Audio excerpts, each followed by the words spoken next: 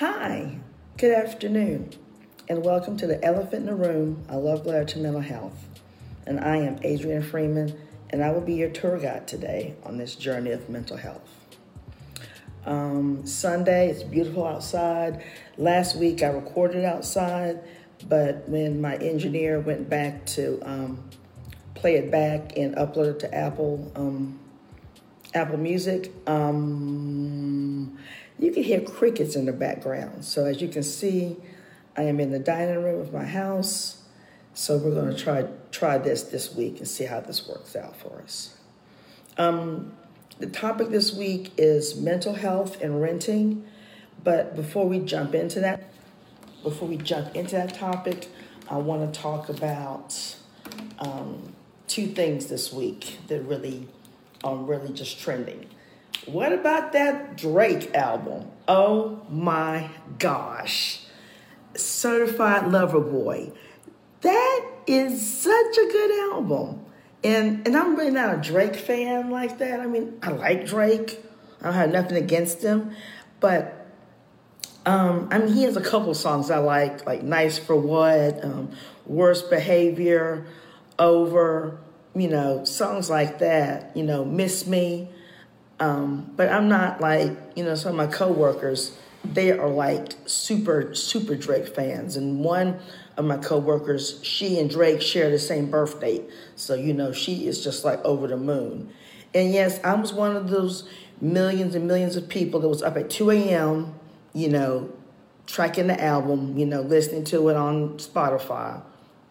But I'm going to give you the numbers from Donda, Kanye's album, and Certified Lover Boy, which is Drake's album. I'm going to read these numbers off to you real quick, if you will indulge me with so. Very interesting numbers. Let me find my information because I write stuff down. You know what? It is the misplacement for me. When I get ready to do stuff, I misplace everything. The misplacement for Adrienne. That's Donda, the first week. The first day, 94.5 million. The second day, 102.1 million streams. And that's from Spotify. Certified Lover Boy, first day, 48 hours ago. 153.4 million. I was one of those.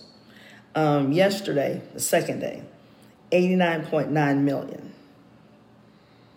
So, the beef that these gentlemen seem to have going on, I don't get it. They're both winning.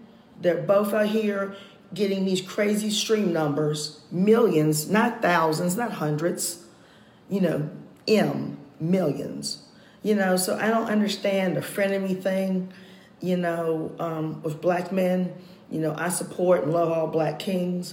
We're not supposed to be out here taking shots, screenshotting, group chats, all that type of thing. That's not what we're supposed to be doing. Kanye makes a different kind of music, and Drake makes a different kind of music as well. So it's not, nobody's taking L's. I don't understand it. And then the next thing I want to bring up, with Drake and Kanye is the leaked song, Life of the Party. We've been wanting to hear music from Three Stacks, Andre Benjamin, Andre 3000. We've been wanting to hear music from him a long time. Wanting albums, Outkast albums, something. And what a way to just drag him back into the fray by leaking the song with his verse on it. It was awesome. The verse went hard, and he didn't swear, he didn't cuss. He just gave you the subliminal, picturesque thing that Andre 3000 does. He had to even release a statement about his verse on the song. And I just think that's a very sad way to bring Three Stacks back into the game. It could have been nice to have, put the song on the album on Donda, and then everybody go bananas. Three Stacks, Three Stacks. But for Drake to have leaked it, and then you have to double back and do all these other things, and releasing statements and, being dragged into such, petty nonsense. It's ridiculous. Drake and Kanye, from the numbers I read to you, they're winning. Last weekend and this weekend. The listening public, we're the winners. They just made music for us to be wanting to hear, for the summer, for the streets, for the cars, the Jeeps, for the projects, for whoever. So I think Drake and Kanye, they won. Nobody lost. I just wish Drake and Kanye could come to a resolution as friends, as black men, as men of wealth, men that people look up to. So this wouldn't go on. I mean, I get it. It sells records. But I think about Biggie and Tupac. That was tragic in and of itself. And this is not going to go that way. But it could. It would just take one thing, one verse, one thing on their team. It could all go left. So I ask for them to have forgiveness and the opportunity to move on and see each other win, but not just at their table. They have to go on their own separate journeys and their own separate lanes. And I wish that for Drake and Kanye, because I'm fans. I'm fans of Kanye. I'm fans of Drake. I know more of Drake's catalog than I do Kanye's. I will admit that. But, I just think that this is petty. This is high schoolish. This is junior high school stuff. Back and forth, leaked audios, screenshots, pictures of clowns and foolishness like that. That's really infantile to me. But let's kick off the topic. This week, we're talking about mental health and renting. And this is funny that this topic is coming up because we know that the moratorium on evictions has been lifted finally, and now they're going to start doing evictions. And, the Delta variant, the numbers are high. The beds here in Charlotte, the numbers are high. The people that I know that have had the vaccine, that are getting it, those numbers are extremely high. There are a lot of people that are not vaccinated, that are not going to get vaccinated. They have stood on that stance. It's kind of frightening. I get my second dose Tuesday morning, Moderna. At first, I was one of those people that wasn't going to get it, but now I'm in a position I have to have it. I didn't have any real side effects. My arm hurt for about a couple of days, but other than that, I didn't have anything out of the ordinary, no sickness, no sore throat, coughing, none of that stuff. I have seasonal allergies, so that's that part of that shot. So, but renting and having a mental health illness. Here's some questions and some answers that I got, that I did some research on, and just my basic experience of, being a person that rents, not a homeowner yet, but a person that rents. I just got few little questions that I'm going to read to you and give you some answers based on my experience, and some other detailed, more specific questions about renting when you do have a mental illness, what that looks like. And question 1, can a landlord evict someone with mental health issues?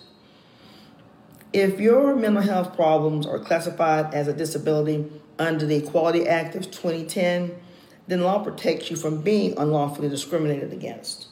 But I say, in my experience, I would not divulge that. If it wasn't something that had to be brought up, I wouldn't voluntarily tell a landlord or property manager, hey, I'm bipolar, or hey, I have borderline personality disorder, or hey, I'm schizophrenic. I wouldn't volunteer that information. Now, if somewhere down the line you feel comfortable with your property manager or your landlord or something of that nature, and you want to later divulge that, then that's on a case-by-case basis. But just in the onslaught, just renting to begin with, I wouldn't do that. That's not something that you would have to do. You shouldn't have to. You just should be able to just, fill out the application. If you meet rental criteria, then you move forward. But the way rents here are in Charlotte, the median rent rate is $1,035. That's $1,035 for a one-bedroom apartment here in Charlotte. That's a lot. That's a lot of money for, for rent. And then you have to think about your lighting, if you have water, if you have gas. If you're renting a little house, you have to have lawn care. Do you have oil heat? If you have gas, you have to pay a deposit and get that turned on. Lights, deposit, water. I don't know if a deposit is required. But those are a lot of things. And that can be taxing to one's mental health. Great. So, when I was trying to rent, when I was looking for a place back here in the spring, I was kind of overwhelmed, with trying to find a place, just based on finance and then location.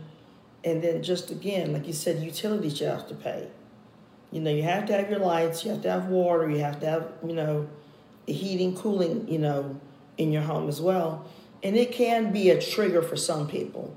And like I always like to say, I'm not a clinician, I'm not a doctor. I, always do my research and get my statistics and just want to share my experience with other people. I like to just kind of put that in there so people don't go back and say, well, Adrienne Freeman said. Adrienne's just giving you a little bit of her experience, not trying to be a clinician or MD or anything of that nature, just trying to share my experiences on topics that I think people need to know and hear about and get a little more basis of understanding on. So, they cannot evict you. It's protected. The ADA, Americans with Disabilities Act of 1989, we're protected as people. But again, like I said, you don't have to go and volunteer that information either. When you do rental applications, I have done plenty of them in my lifetime. They are not asking about mental health statuses. They're not doing that. They're not asking, when's the last time you've been voluntarily or involuntarily locked up. They're not asking you, do you get SSI? They're not asking you, do you see a psychiatrist? Do you see a therapist? Or they're not asking how long you've been in recovery. They're not asking if you've last time this or how many medicines do you take. They're not asking that on rental applications. But again, like I said, if you feel comfortable and you want to, share that with somebody or, your property manager or landlord, then that's up to you. But me, I wouldn't do that.